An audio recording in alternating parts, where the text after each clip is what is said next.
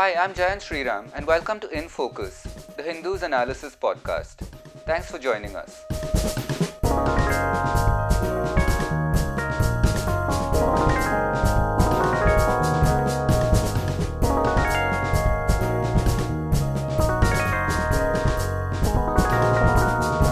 We do this data update episode just as India crosses two milestones with regard to COVID 19. The first is that we have crossed 1.5 lakh cases, and the second is that we are now the fifth worst affected country in terms of the death toll. So, keeping those two rather grim markers in the background, what we'll discuss today is the quality of data that is now available to us as we move forward and whether it's reliable. In recent weeks, the number of tests done has gone up dramatically, but it's the kind of test that's the problem. In this episode, we'll discuss in particular the rapid antigen test, something that the Delhi government in particular has been relying on lately, and discuss some of the issues in collating case rate data using that particular type of test. We'll also do a status check on the kinds of data that states are still not providing in order for us to do a proper comparative analysis. And then we'll move on also to talk about two seroprevalence surveys. One from Delhi, that was done last week, and one from Mumbai, that's more recent. I'm joined by Deputy National Editor Srinivasan Ramani, who heads the Hindu's data teams for this episode. And just as a note, we recorded this episode on Friday, July 31st.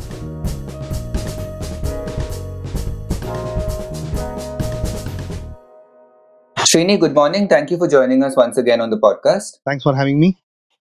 Right. So, we do these data episodes whenever we reach new milestones, which is happening rather, too frequently for comfort these days. Yeah. But just to lay it out once again, India has now crossed 1.5 lakh cases, and we're now number 5 in the world in terms of our death toll. And I thought that in this episode, we could basically discuss the quality of data that is now available to us as we go forward and try and understand more about the pandemic. Yeah. So one important thing here is that we need to talk about the types of testing that's now being done, because the data comes to us, we were relying a lot on RT-PCR tests, but now there's also a lot of rapid antigen tests being done. Yeah. Now, what are the problems that provides? All right. So the Delhi government actually started, doing this rapid antigen test in a big way in the last couple of months. If you would remember, the Supreme Court had pulled up the Delhi government for not doing enough tests, and there was a pile-up of huge number of cases that was going on around 2 months ago. And since then, the Home Ministry got involved, and a lot of steps were taken to ramp up testing to also increase bed availability and so on. Right about the time the Delhi government started to implement this rapid antigen testing, in what they called at the time was to be conducted in hotspots.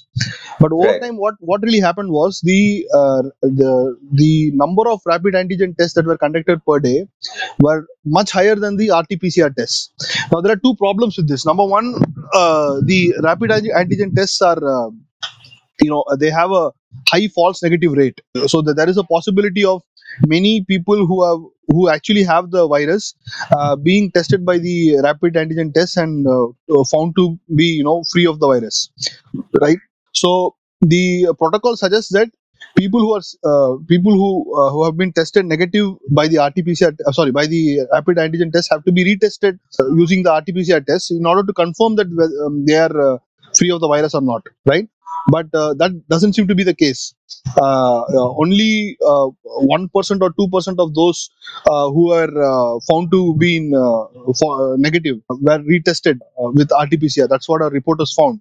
So this leaves the possibility of many people who are infected to be not captured by the system, and that also means that contacts of these people not being traced, and the infected people not being isolated. So the possibility of the infections rising is still there, right? So this really doesn't serve the purpose of testing, right? And we noticed that RT-PCR tests have come down to close to 30% of the overall tests conducted by the Delhi state.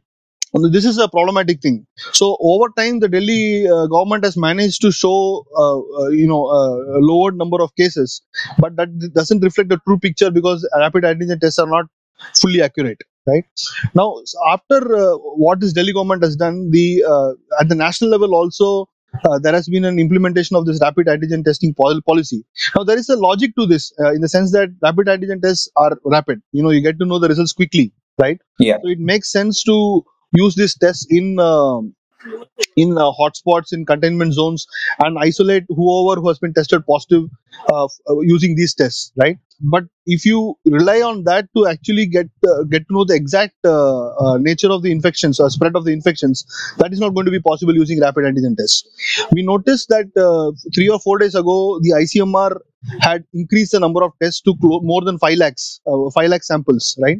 But we were not provided a breakdown of the sample, whether how many are RT-PCR tests and how many are antigen tests. And our reporters also were not told. They tried asking the ICMR sources. They couldn't get a clear information as to what was the ratio of RT-PCR versus rapid antigen tests. Now, if this is implemented nationwide, it would mean that a large number of false negatives. There will be a lot of large number of false negatives that will come about because of the rapid antigen test, and the purpose of testing and isolating people will be lost if more and more people are tested through rapid antigen tests, right? So so that's the first problem related to the test per se. The second problem is that of reporting, right? uh, Yeah. so the Delhi government gives a breakdown of how many tests it conducted using rapid antigen testing and how many tests it conducted using RT-PCR, but it hasn't really provided in its daily bulletins as to how many were tested positive by RT-PCR and how many were tested positive by rapid antigen tests, right? The same is the case probably with Kerala also. We don't know really what are the number of people who have been tested positive through these various routes. So we cannot therefore rely entirely on this data which show or the case curves that are drawn based on this data, and this is a failing in my opinion. So we need states to actually come up with clear and accurate the breakdown of the samples in their daily bulletins.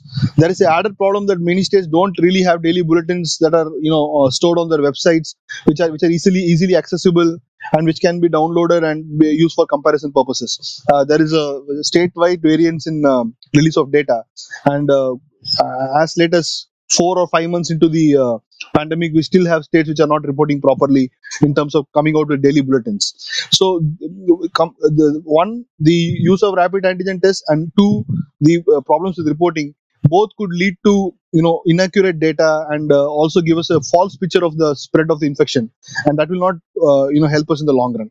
So just to sort of cut in there for the benefit of our listeners who sometimes I think because this issue is kind of confused still. Right. The rapid antigen test is also a kind of diagnostic test. Am I right? That Yes, is it is a like the diagnostic test. RT-PCR, Yeah. and it's different from the antibody tests that are done for sero surveys. Yes. This is a different kind of test, but the possibility of when a rapid antigen test reports a person to be positive, the possibility of a false positive is very low. I mean, it Right. has a high accuracy in terms of, so if it reports a person as positive, the probability of that person really having the virus is almost 100%. Right. But at the same time, it also reports false negatives, right? So Hmm. sometimes it misses out on people who have the virus in their bodies. So that's the reason why, while these are easy to use and they report results quickly, the results have problems in terms of a high rate of false negatives. So for example, uh, in the month of June, the number of positives that were reported by RT-PCR tests was around 30%. Okay, Mhm. while the number of positives reported by the rapid antigen test were only 6.5%.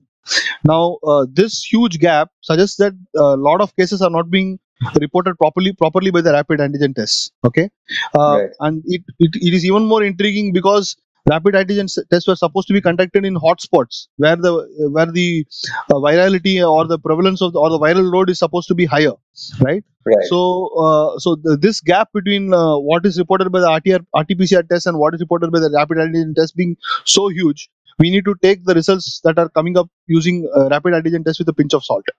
Right, and the logic of only using the rapid antigen tests in hotspots was because you're more likely to detect positive Yes, cases you're in the more likely to hotspot. get positive cases. So if there are if the viral load is very high and you're able to capture a significant number of the people who are suffering from the infection, it is easy to isolate them quickly.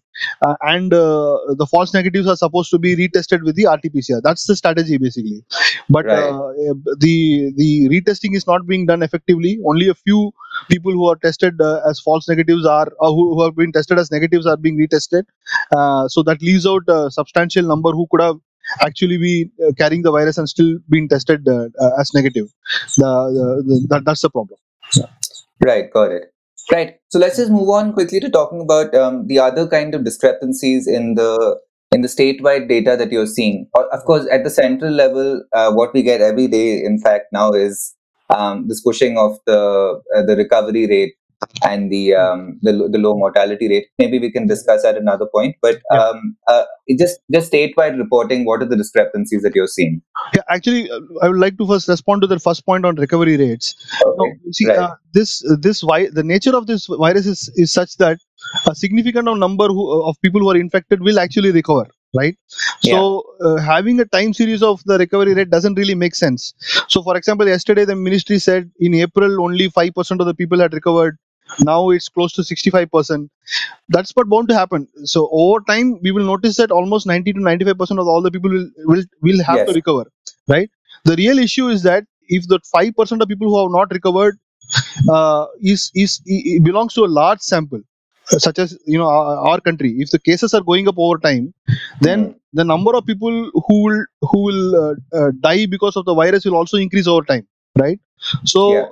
so the recovery rate per se is not an effective measure to understand the spread of the virus.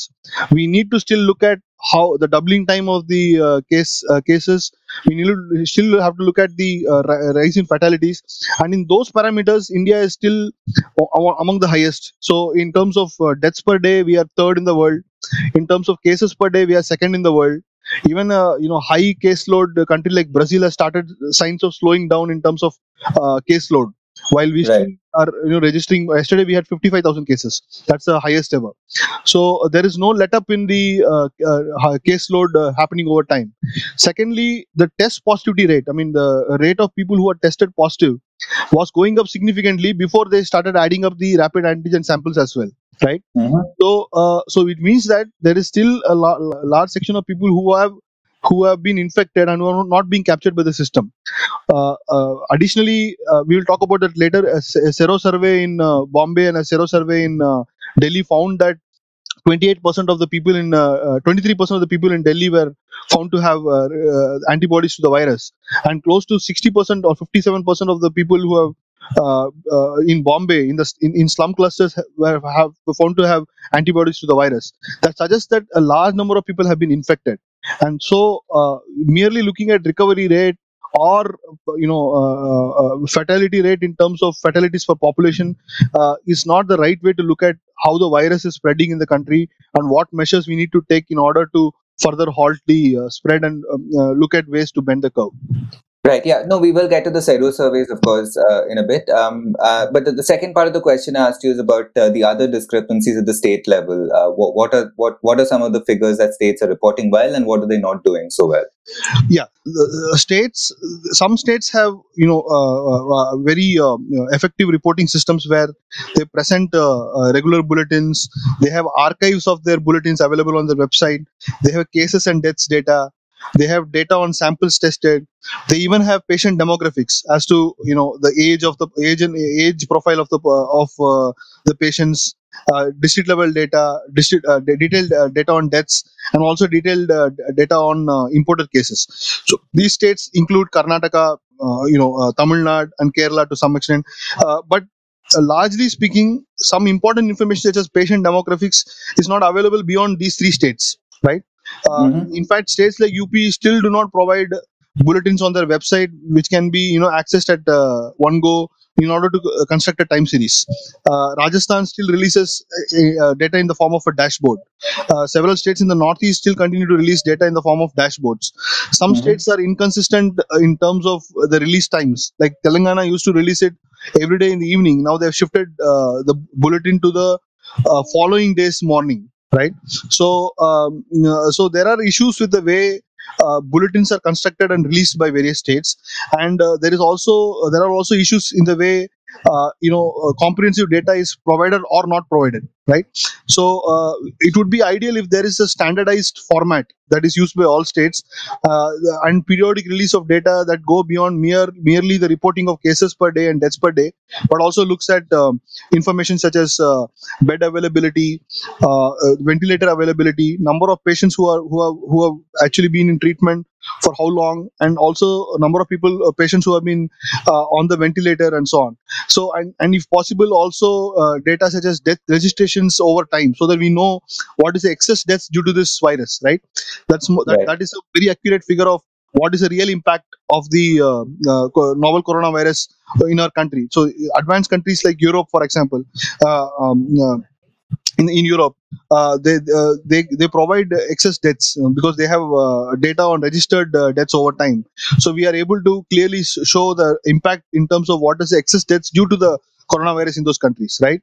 Unfortunately, in our country, death registration is very low, and only a few states have good death registration system. Ironically, states like Maharashtra, Tamil Nadu, and union territories like Delhi have a very high death registration rate, and these are the states with the most number of deaths as well. So Mhm. there is this suspicion that other states are not really reporting deaths properly because they don't have proper registration systems. So Right. yeah, so these are the issues with data in our country, and this won't be solved immediately because these are long-standing issues. But this pandemic can be used as an opportunity for public health systems to actually, get more data available in more accessible forms, so that we know the real extent and of the spread of the virus, and also the impact of the virus in terms of fatalities, in terms of comorbidities, in terms of how it is affecting different sections of the population and so on, which so far is not clearly available. Right. Yeah. No, I think there's one kind of overarching question that perhaps we need to address separately as a whole episode, which is is India undercounting the number of COVID-19 deaths, and are they being properly reported? So I don't know what our approach to that should be, but the other thing that I wanted to perhaps end on for this podcast at least is the Sero survey. Mm. You mentioned some of the results earlier. The Delhi one seemed to indicate that about 23% of the population had antibodies, Yeah. and in Bombay, in the slum clusters, that number is reaching close to 60%, 57%, which Yes. is actually what is conventionally thought to be the number that you need for herd immunity. Yes. Is that right? Does that actually indicate that in these slum clusters there might be reaching those kinds of numbers? The herd immunity argument is problematic because there is no clear study that has shown that antibodies to this virus will last longer. So Yeah. even if antibodies are present, that doesn't mean that the antibodies would be enough for the spread of the virus to be halted, because a significant section of the population has already been affected by the virus. So Mm. therefore, to talk about herd immunity without knowing how these antibodies affect the spread of the virus is like putting the cart before the horse. So we really don't know whether even if we reach a stage of herd immunity, how immune the population would be to the spread of the virus. So therefore, we have to wait and watch, and look at available research to be sure that if a significant section of the population seem to have released antibodies, that means that herd immunity has set in place. That is number one. Number two, uh, what this says is not only the fact that a significant amount of people have released antibodies, but the fact that people who live in close proximity, people who live in places with barely any physical distancing, they are the ones who are most affected by this virus. That's what this Right. says. This Sero survey says. At the same time, one silver lining is that despite very high viral loads in these areas, the death rates, the fatality rates have been very relatively much lower. So that suggests that the infection, the impact of the infection has not been as bad as it has been in the West, and in other countries. So which actually helps us, devise strategies towards, how to ease our lockdowns, how to go back to our economic activity, and so on. And that again brings us to the question as to how to protect the vulnerable, rather than closeting people in stringent lockdowns, when where even in cases where physical distancing is not possible. So those are the kind of questions that arise based on the results to this Sero survey, I think. Yeah. Finally, just one point, that where we stand now in terms of the spread of the virus. So India is now having more than 16 lakh cases, and the doubling time is 20 days. So it takes 20 days for cases to double. So we might sooner or later cross Brazil in probably 2 months or 3 months time, and only the United States, with its very high caseload and fatalities, would be ahead of us. And in the case of the US, misplaced policy, arrogance, and a poor governance strategy, where even mask wearing has become a debatable question, has resulted in these problems. In our case, thankfully, the awareness and consciousness level of people is somewhat higher. People are started to use masks and so on. But at the same time, we need to figure out strategies of how to enhance our testing to even higher levels, without using the shortcut methods, such as using rapid antigen test to show the extent of our caseload. So that's the way forward to in order to prevent the spread of the virus even further. All right. Yeah. All right, Trini, thank you so much for joining us for this episode. Once again, we will do a data update soon, and we'll, of course, link to some of the important data points that you discussed along with this podcast. Yeah. Thanks, Jen. Thank you so much.